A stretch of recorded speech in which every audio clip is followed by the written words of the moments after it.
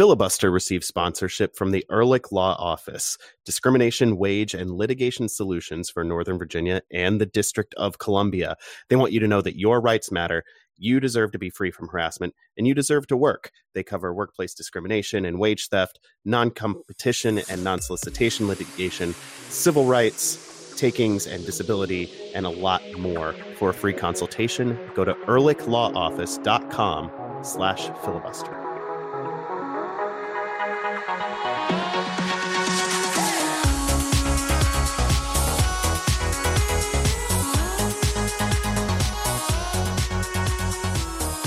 Guys, after all of these tiring games, including one last two games in the span of 4 hours stretch, that of course it's like running a marathon, and then you get across the finish line and someone's like, guess what? Now you're running the 800 meters.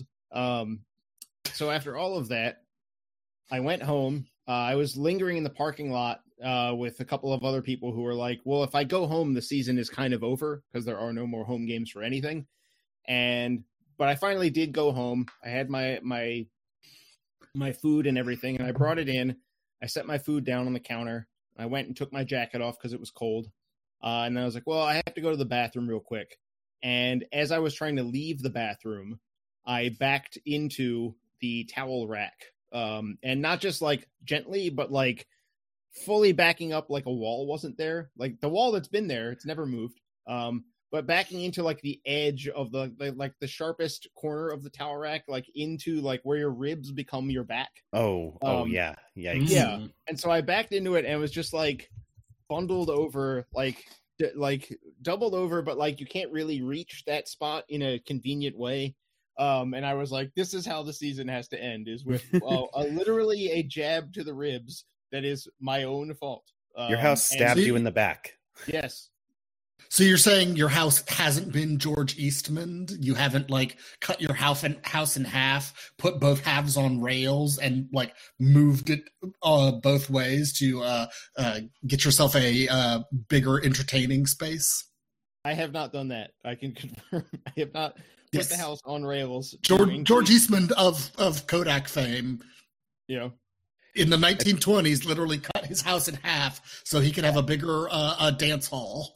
I think there's a story that Questlove told on something about the only time as a famous, like since he's been a famous person, the only time he's been in another famous person's house and been truly blown away by something was he was at Will Smith's house, and Will Smith was kind of giving him the tour, and it was very normal for this sphere of wealthy person. It was a very normal house and all of that. And they were going to like grab a drink and hang out. And it was like, and Will Smith was like, well, it's nice out. Let's go outside. And instead of guiding him to like a door to go out to the patio or something, he pulled a remote out and like typed in some button, and literally the wall of the house sunk into the floor. And then it was the outside. And so it was literally a disappearing wall like a villain would have. And he said that was the one and only time that he was like, oh, it's like this. This is a thing you could do. If you have Will Smith money, and I guess also are like, I want a wall that can sink into the floor, and I'll give you the money that it takes to make it happen. Give me my wall that sinks into the floor. I was going to say, it's redistricting season, Jason. They're moving lines around on maps. Maybe you need to get the Maryland State Assembly to move your wall, because it clearly is in the wrong spot. I'll contact my local representatives, county and town, and ask them to do something about this towel rack, because it does still, like, legit. It's Tuesday and it still kind of hurts. It's not gone yet. Is the towel rack menacing you at this point? Well, now I go in there and it's like I register it every single time. So at least I don't think I'm going to do this to myself again. I might do some other stupid thing, but this particular one, I don't think I'm going to do to myself. I hope. Hey, welcome in. It's Filibuster, the Black and Red United, and Jason's House Trying to Kill Him podcast. I'm Adam Taylor, joined by Jason Anderson and Ben Bromley. We're all from blackandredunited.com, where we cover DC United and the Washington Spirit, one of whose seasons is still happening. This podcast is about the team whose season is not still happening, because DC United finished the 2021 season 1 point below the playoff line, despite a 2-1 win over or 3-1 win rather over Toronto FC to end this season. We'll be talking about that tonight. Before we do though, Ben, what are you drinking? Johnny Walker Red. It's a good scotch. It's not as far as scotches go. It's not too expensive, and it's got a good amount of smokiness to it. Not Lafroig, obviously, but it's still got a good amount of smokiness to it. So, yeah. How about you, Jason? I was going to ask Ben if he's been stalked by an actual Johnny Walker come to life, as the characters in the book Kafka on the Shore are. Are you safe from Johnny Walker, the actual man with a cane and a top hat on the label? As far as I know, I think it would take him a while to walk here. And so I think I'm good for now. But if you see him, please grab his cane from him and just like get him right in the knees. So you're is Johnny Walker the snail? Well, see, I was going to say Ben is no. Kafka on the Shore, not Metamorphosis. Yes. No, Ben is positing an It Follows scenario in which Johnny Walker will always be stalking him until he passes Johnny Walker on to somebody else. Right. I was referencing a TikTok meme. Oh, not yes, I know that one. Our references are all over the place. We've got 100-year-old literature, 7-year-old movies, Kafka on the Shore. I want to say. What I was also going to say, if you meet Johnny Walker on the road, kill him. Okay. That's there you go. So now I'm going with Buddhist philosophy. Johnny Walker, both the snail and Buddha. Buddha is trying to kill you. That's what we've come down on. This is a bad place. Jason, save us. What are you drinking? I'm not far from what Ben's drinking. I'm not drinking scotch, though. I'm just drinking some Evan Williams on the rocks, standard black label, because I was budgeting time to make a drink and then let that time completely dissolve. And then it was time to do the show. And I was like, oh, I wasted 20 minutes just sitting here. So I poured the quickest thing I could. It's amazing how that happens. I am drinking apple cider. There's some bourbon in it. I think it's Woodford Reserve. Yeah, it's Woodford. There's also some Applejack in it to keep the apple flavor, like bring it out. Some cinnamon. It's tasty. I warmed it up. It's a nice little beverage. November beverage. Yeah. I enjoy seasonal drinking. And hot apple cider is just generally pretty good. To the soccer, I suppose. As I said at the top, DC United's 2021 season is over. Despite coasting to a 3-1 win north of the border against Toronto FC, results elsewhere. And I'm looking at you, Nashville. Jerks. Prevented the black and red from moving ahead of the playoff line into 7th place. I'm just going to interrupt your whole styes here. Are you dumping your cousin? Like, are you going to no longer be cousins with Clay because his team beefed it? I don't think I can sever the blood ties between our mothers, who are sisters. Not with that attitude. I will retain him as a cousin and a podcast guest and a whole crew. But I'm going to be mad at him for a little while. And just the city of Nashville, the color of yellow as a concept, I am upset at. Hot chicken. Yeah, let's not go too far. I was gonna say all country music, but let's not go so far as to just be mad at hot chicken. Bluebirds, are on my list right now. Oh no, Bluebirds rock. I can't do that to Bluebirds. What about the Bluebird Cafe? We can be mad at that at least, right? I've never heard of it. It's a famous music cafe in Nashville. Anyway, you're in the pocket of big Nashville if you know that much about Nashville. It was literally on a series the Foo Fighters did on HBO. Never heard of them. Anyway, Nashville's failure prevented the black and red from moving above the playoff line into 7th place in the year on 47 points, one behind the Red Bulls of all teams. for the final playoff spot. We'll put the season to bed in the coming weeks. I wanted to start talking about the actual game in Toronto, though, which was pretty good. It was not bad. DC United took care of business. They did their part of the equation, which was a bit of a reversal from last year in 2020 when the team was awful all year. Got all the results they could have wanted and needed to make the playoffs on the last like day. A month. And like a month lost. went by that allowed that to even be the case. Yeah. And this was exactly where when DC United stumbled a little bit, everyone else moved up. It was rough. But when DC United did take care of business on decision day, it wasn't quite enough because of those stumbles earlier in the year.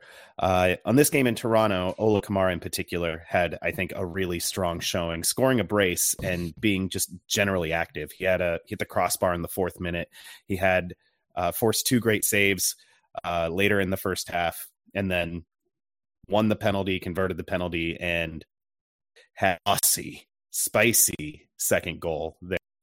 Back Julian Gressel's driven shot off of a really nice training ground set piece. But I was really happy to see Ola not just get on the score sheet for the first time games, but to have a really strong night elsewhere as well. Yeah, it was I mean, I don't think DC was going to win the game without him playing very well. And he came through. I think the whole team really I was impressed with the fact that they didn't do that thing where that it's not completely in your hands, but you still kind of get hung up on, what's going on in this game, what's going on in that game, and you're not focused on the task at hand. So they compartmentalized all that stuff and said, let's go win this game because that's the only thing that we can do. It's the only thing left for us to do. So let's go win it. And so they did. They're better than Toronto FC, and they showed it. They showed it from the start, and even when they had a letdown on that goal.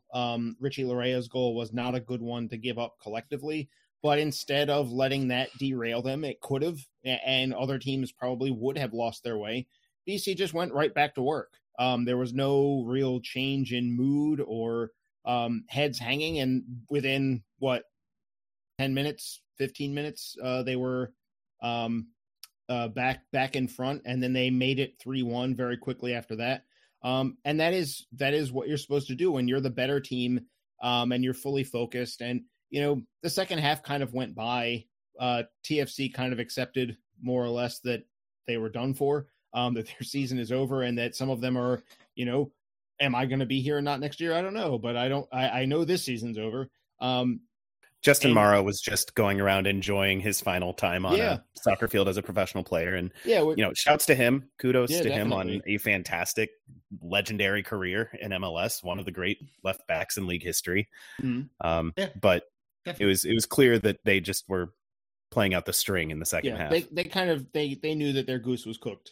And DC switched up to that 4-4-2 look that we got to see at the end there.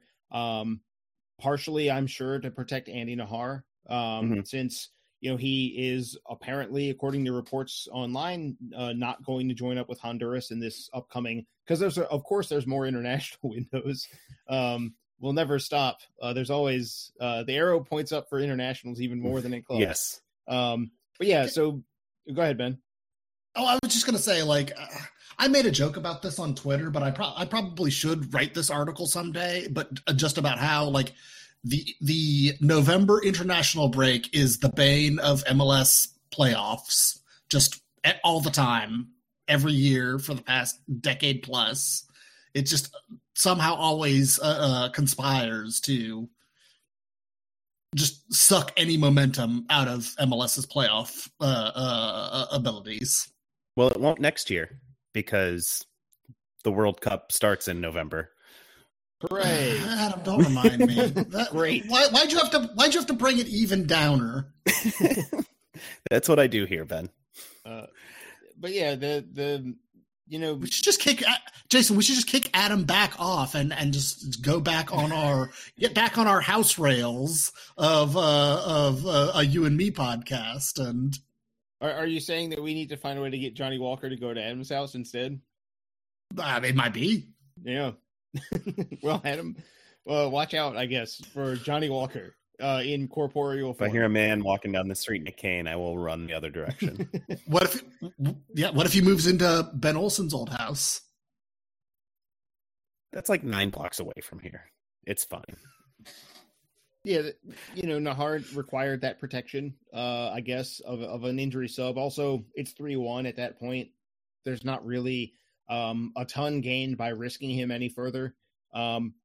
So, my experience watching this game being in Audi Field for the Spirits game, I was allowed in so that I could sit and watch this game rather than having to pull it up on my phone standing outside or what have you. It still ended up being a rocky experience. I'm sure a lot of our listeners had the same problem where the team site streaming was an issue that I was having from literally inside the stadium, where I could actually hear Moises Linares, his goal call, but I couldn't access the stream for the first 5 minutes. But yeah, the experience really was at that point, or maybe 75th minute, really just became about watching the Nashville game as much as the DC game, because that's where, Orlando's goal had come.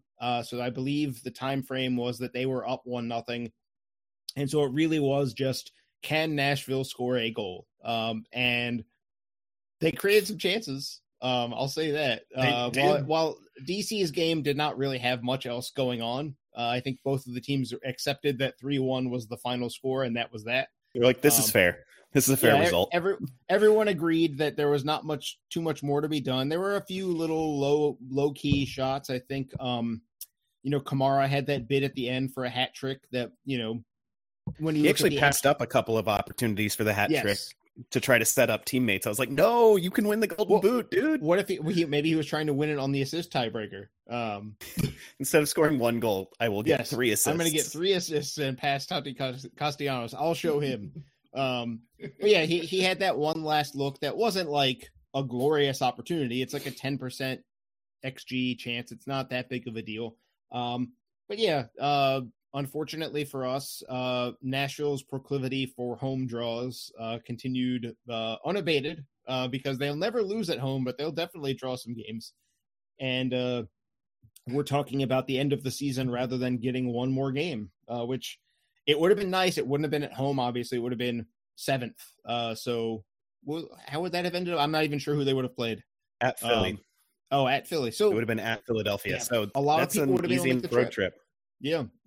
So, them's the breaks. DC had so many bad breaks this year in terms of luck. Adam, you were just talking about some of that earlier. And when you have a season like that, you have to expect that the last thing that's going to happen is not going to be all of a sudden you get all the luck in the world. And, it's frustrating. It's also, I wonder how much this team had left in the tank to play good teams, because TFC is not good, as I said.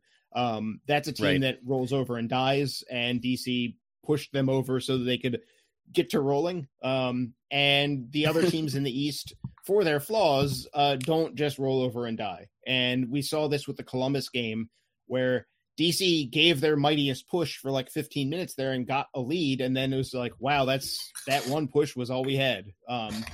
And against TFC, that's enough, but in the playoffs, it might not have been enough. The playoffs wouldn't have been like the 4th game in 6 days, though. Sure, that is true. And we saw Julian Gressel looking, going from that Columbus game where he could barely get off the field from just sheer the volume of minutes he's had to play, to getting some assists, making team of the week, looking like Julian Gressel again. Exactly. He was jumping passing lanes and starting the break, which is his anticipation on the defensive side from that wingback spot is really phenomenal. And he's got the burst to actually make those interceptions and control the ball and get forward quickly with it, which is a huge asset for DC United, on top of the set piece delivery and his crossing from open space. It's great to see. Like you said, Gressel joined Ola Kamara on the team of the week. Weirdly, Ola Kamara was on the Twitter voting for player of the week, but not in the first 11 for team of the week. Well, Gressel was in the first 11. What are you going to do? Yeah, I don't understand how the voting. Let's not talk about voting because then I'm going to get mad about best 11 voting. Fair. Looking at central midfield in this one, Hernan Losada had two backups starting on decision day in the center of the park. Felipe and Drew Skundrich were in the middle. It's kind of emblematic of the team's injury situation down the stretch here. It's the most important game. There's no games for 2 weeks after it. There's you have a full week coming into it, and neither of the first choice starters and arguably the third choice for that spot in Moses Nyman are available. No Russell Knaus, no Junior Moreno, no Nyman. So you're playing Felipe and Drew Skundrich, and they did fine. Like, there were some moments where you wanted them to do better, but I mean, 3-1 is 3-1, right? Yeah. And Felipe, DC, as I tweeted from the site account during the game, DC went with the very heavy emphasis on the possession is for nerds game plan. Yep. Yes. They were below 40% possession for almost all of this game. They finished with 31.9% according to MLS's data. They only completed 2/3 of their passes, but there was an intention to it. They knew Toronto were going to play a higher line because they want to possess the ball. They want to be a team that does that still. And DC said, we're just going to play in behind over and over again. So we're going to take the chance that these home run balls might not all pay off, because when they do pay off, they're going to result in big chances. And Felipe was kind of emblematic of that. He was breaking lines quite a bit with his passing. He was the guy who was very quick to, even before he received the ball, he already was picking out which direct ball he was going to be playing. And Drew Skundrich's job in that a lot of times was being that trailing runner to follow those guys. So a lot of thankless running for him, and a lot of Felipe just like trying these through balls and saying, look, if I can just get this one just right, it's going to amount to something. And DC dominated the game without having to dominate the ball, because they were constantly able to dictate the terms that the game was being played in, even with TFC playing out of what really looked kind of 4-2-3-1. It was kind of not really a strict formation out of them, because Pozuelo kind of just does what he wants. But you had Bradley and Osorio in the middle. And then when they brought in Noble Okello, it was the same. They just moved Bradley back. But, DC this was once again Losada getting a look at a team and saying, like, if they're going to step high on us and they're not going to be super fast at the back, we're just going to play in behind them over and over again, because it's going to pan out. And this is maybe a problem of TFC's, is that they don't have an antidote to that. We saw that they had to make a halftime substitution, and their substitution is to move Michael Bradley back to their defensive line, which doesn't solve the speed problem, and it also means someone who isn't a defender is playing center back. And he's played a lot of center back for them lately, because they're all injured. I mean, Kamar Lawrence has been playing center back for weeks because of their injuries. He's not a center back. They just don't have anyone. So they're having a DC 2020 kind of year in a lot of ways. And DC was really pretty ruthless about just saying, like, it doesn't matter if we don't have the ball. We're going to dictate how the game is played, and TFC won't be comfortable with that. And TFC never really looked comfortable with it, even when they scored their goal. That was a series of DC errors that eventually became a decent shot that, Lorea should be closed down. And also I think Hamid would like that one back if he took a look at that one again. I'm sure he's thinking that he could have gotten to it. I'm not convinced he's 100% right now. Yeah, that's probably fair too. Probably not. That hamstring injury in another part of the year probably means he's just not playing. But yeah, throughout the game, that central midfield axis, just like the rest of the team, all over the field, it was like this. But yeah, they managed to play the game that DC wanted them to play much more than TFC got to play the game that they wanted to play. And it starts with that willingness to make those runs from Skundrich, and that ability to get his head up and play the early ball from Felipe, which maybe DC needed. There were some games earlier this season where maybe they could have used that level of aggression, especially on the road, and maybe it's one to file away for next year, because it seems like Felipe was in often enough. I mean, we'll get to player roster decisions, we've got a whole winter in front of us. But Yep. If just basing on like how much Losada played Felipe this year and how often he put him into games, it's also just a look that DC doesn't have unless Nyeman is at his best. And it outside of the injury, we didn't see Nyeman play, like he kind of tailed off before his injury. So Felipe's place, I think, is probably, it seems safe to me at this point. And part of it is that he brings this different aspect to central midfield that the current squad does not have otherwise. Anything else on this game you guys want to hit? Nothing in particular. I mean, TFC just didn't give much to think about out of DC. So we got this sort of kind of an easy one. I guess the one thing that comes to mind now that I'm looking at the lineup is that Heinz like got the nod over Donovan Hines. And does that mean is that like good job recovering from injury? Let's give you one more game. Or is that Hines' form hasn't been that great for a little while and maybe it's an indicator of something. I mean, Heinz Ike is on loan too. So there's like a lot playing into that one little question. Yeah. Speaking of Heinz Ike, he slotted into the middle of the back three. He wasn't playing on either side, which he started the year playing on that right side and then kind of moved to the left when Briant was still healthy and playing in the center. And then obviously Heinz Ike got hurt. He did play some in the center of the back three, I think, before he got hurt. But it was interesting to see Steve Birnbaum make way, move out to the left, which I think makes sense for him. I think he's less comfortable on the ball.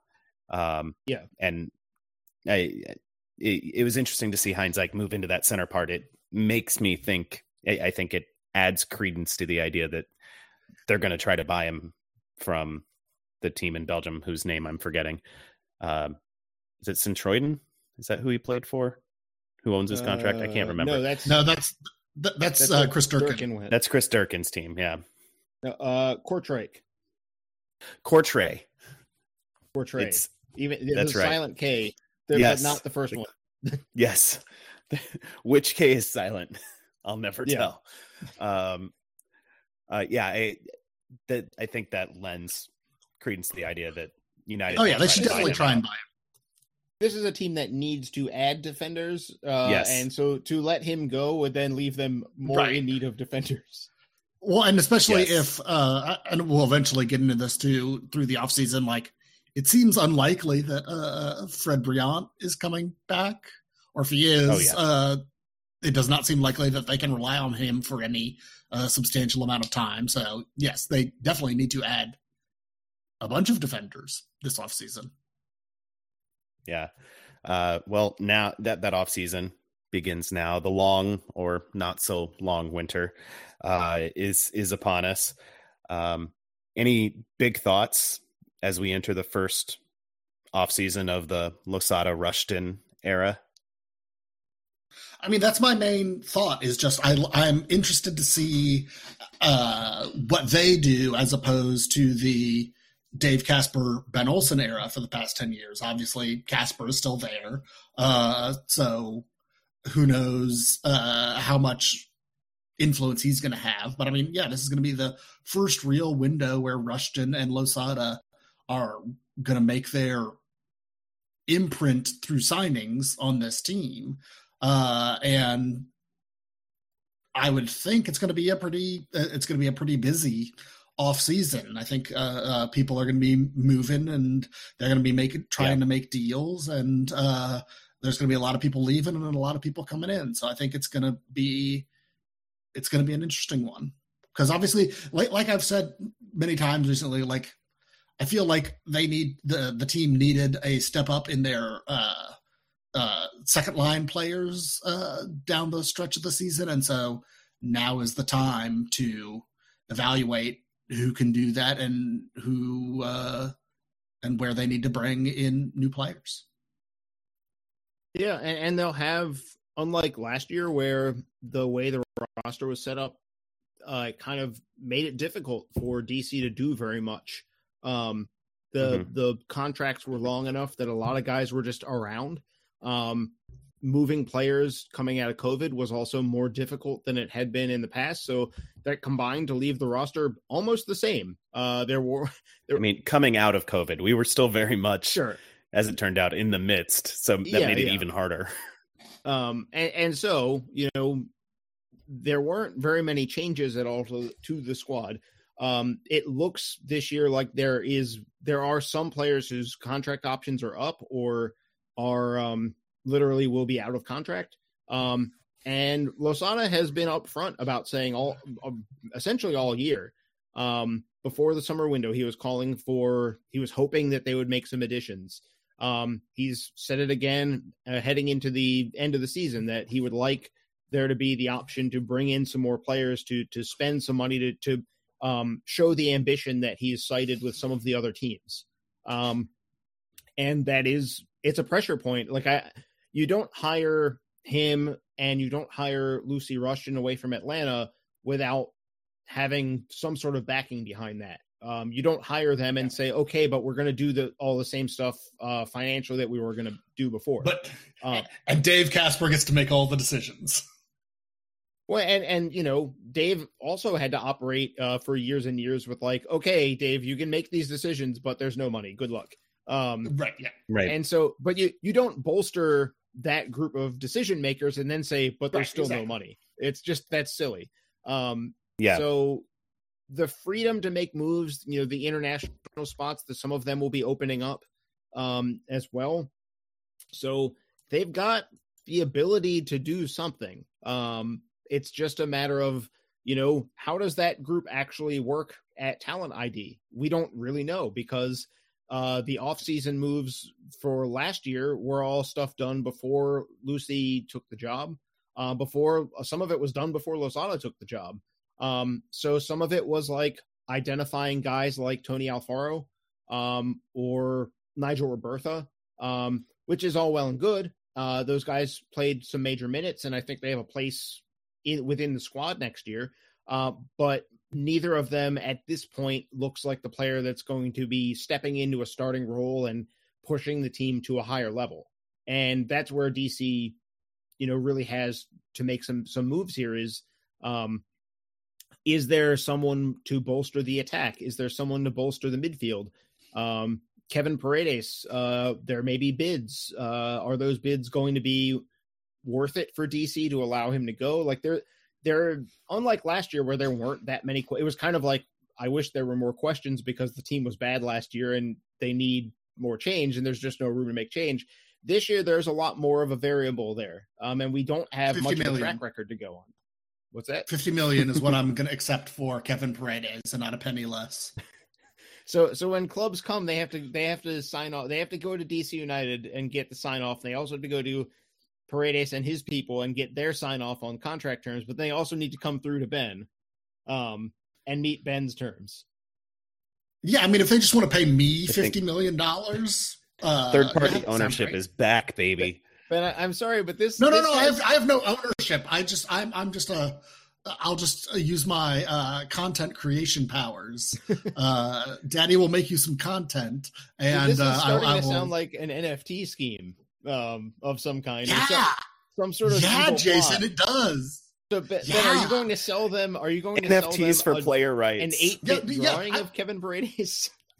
No, yes, I'll sell them the blockchain representation of Kevin Paredes for $50 million, and then I'm just going to hope no one that. right clicks on it and saves the image on their computer.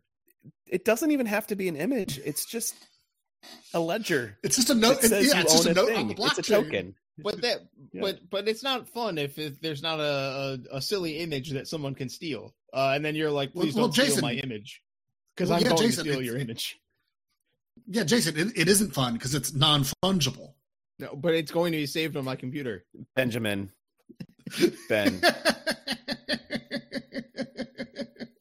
Anyway, going into this offseason, I think it's worth remembering that this team wasn't just fun.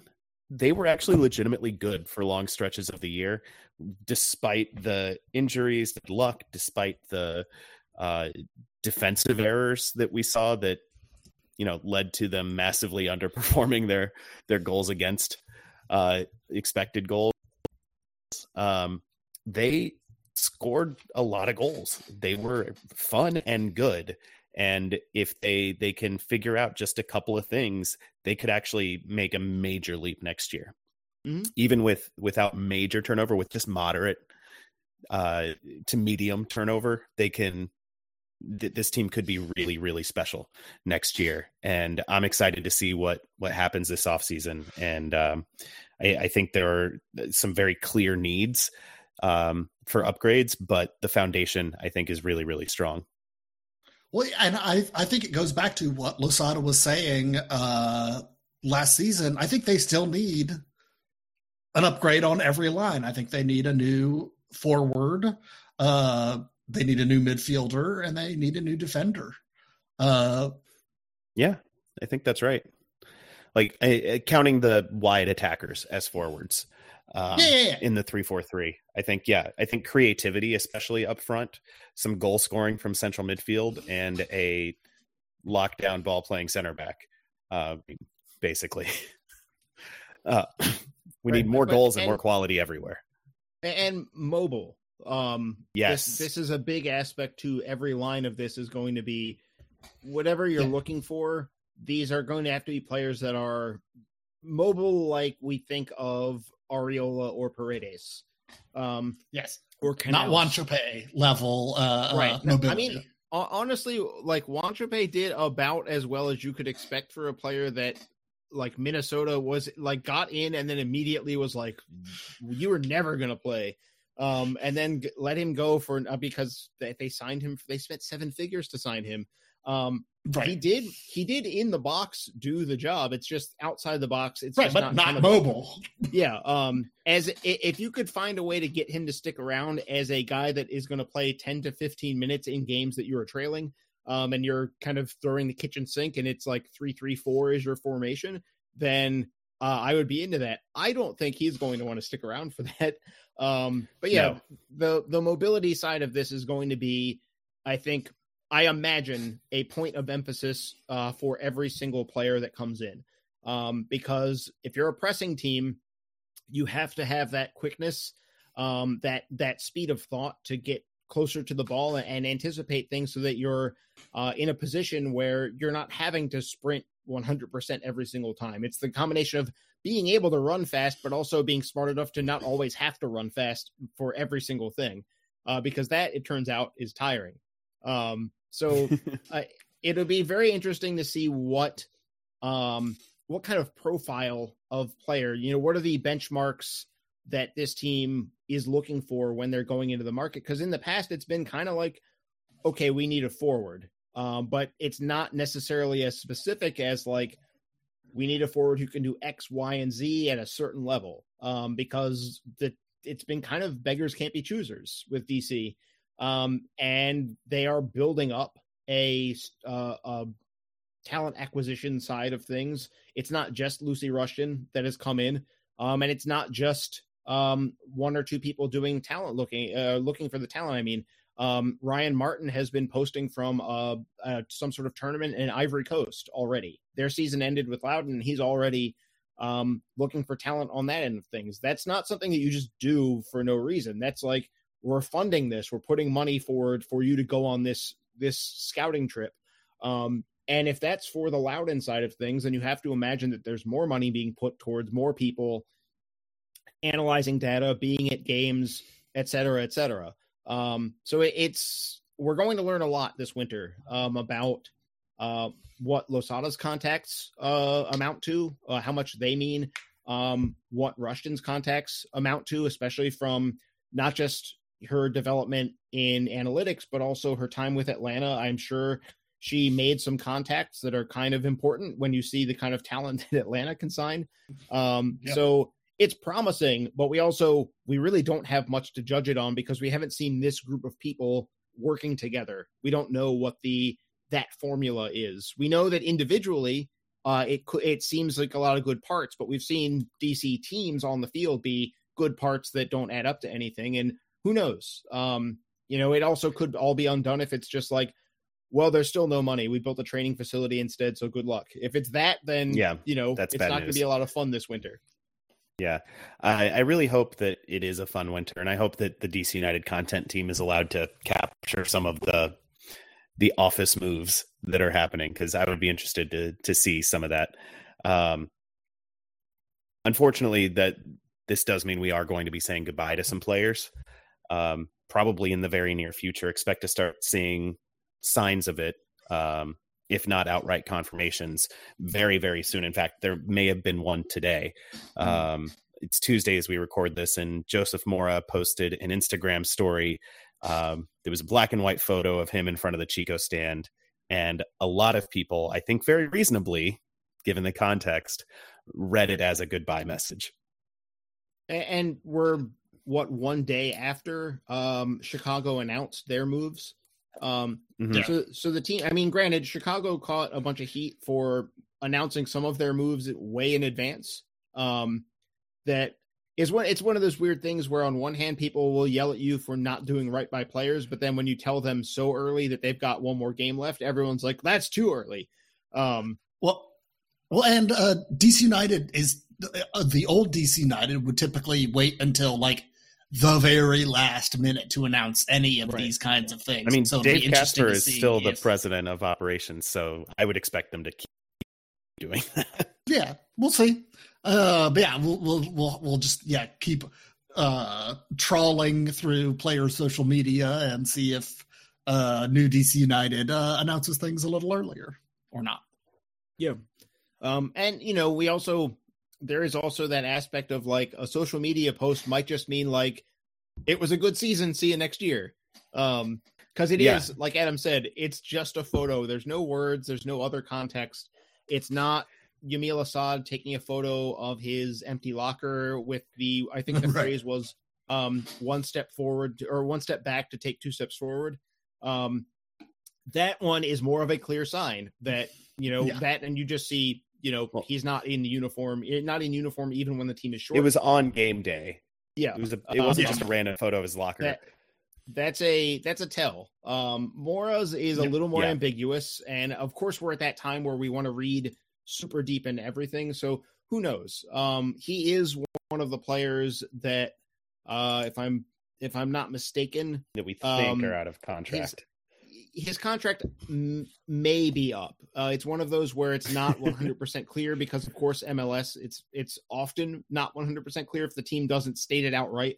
But it's one of those where it appears to be more than likely. And then at that point, it's like, do you renegotiate?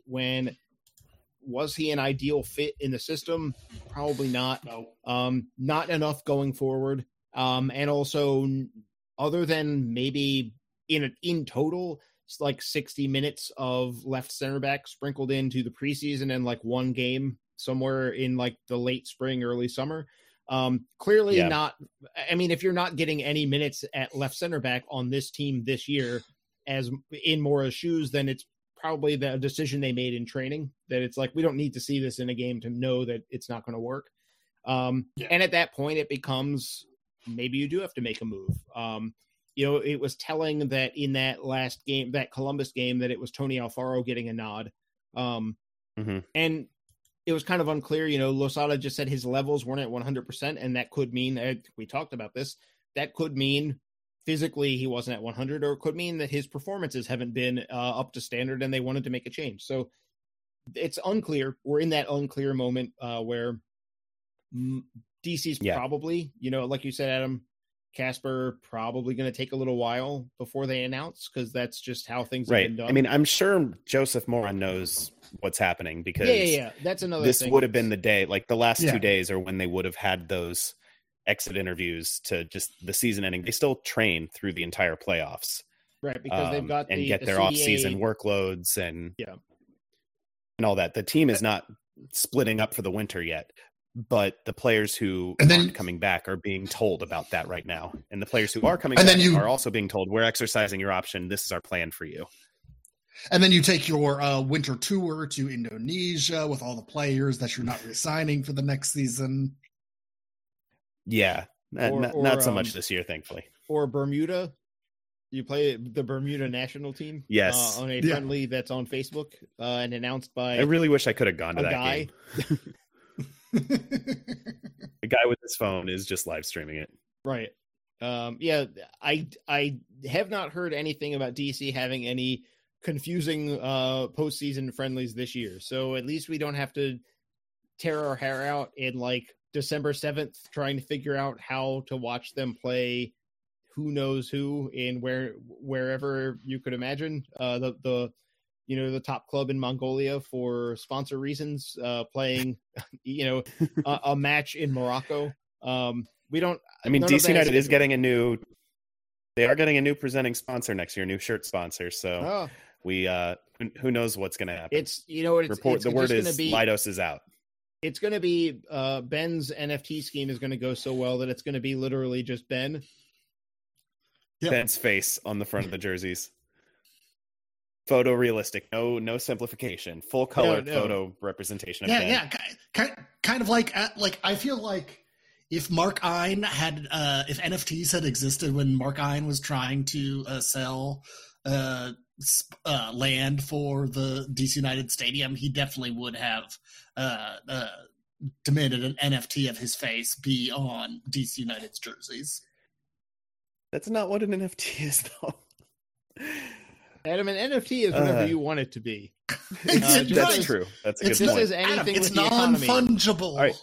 Anything with the economy is what you want it to be, as long as you want it to be more than other parties wanted it to be the opposite.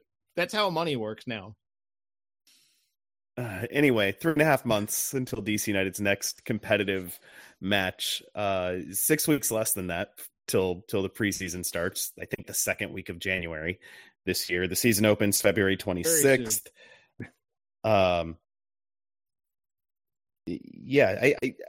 just to briefly touch on the format of the competition next year. It is, I think, a lot friendlier to DC United and mortal human bodies, both.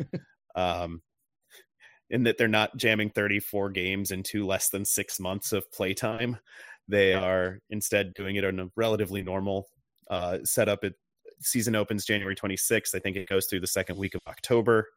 Pause in for international breaks, and then the playoffs end early in November, around this time. Actually, I think MLS Cup may be 1 year from today, as we record this, November 9th, if I remember correctly.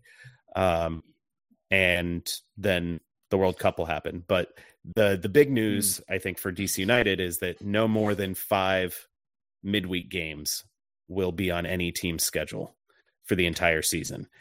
To put that into context, in the last 3 months alone, DC United had 6 midweek games. They will have no more than 5 all of next season.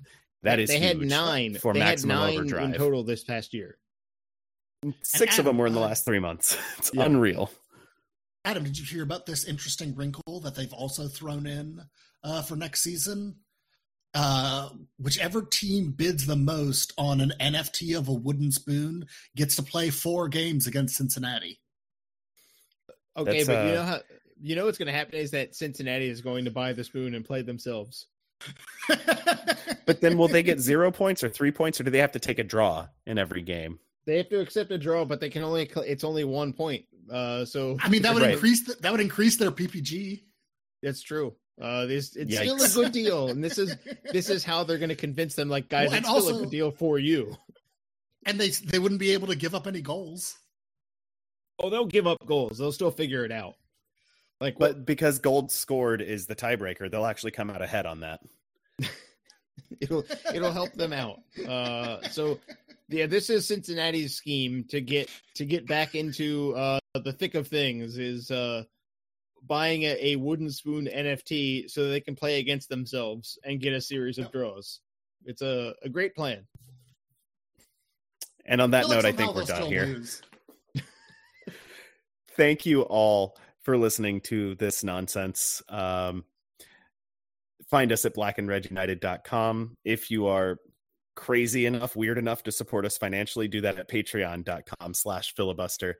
We're not Find going us on anywhere Twitter. this offseason. We'll be here. No, we've got lots of things. We got Cake or Death to do this offseason. We've got all the news that's going to happen this offseason. Adam, what series are you talking about?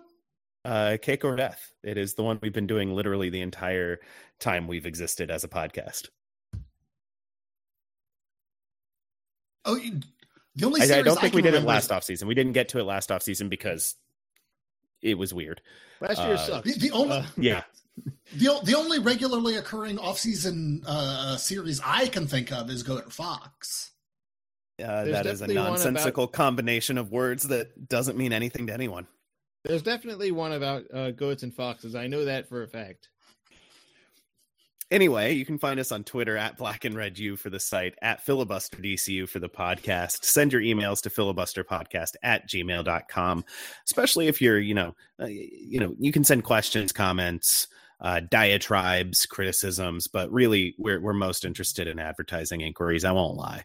We'll read and, think about whatever you send, but we're really looking for those ad dollars. So if you have an NFT you want to offer for auction and pay us a commission, we can talk. No, don't. We're not actually buy my NFT. Yeah.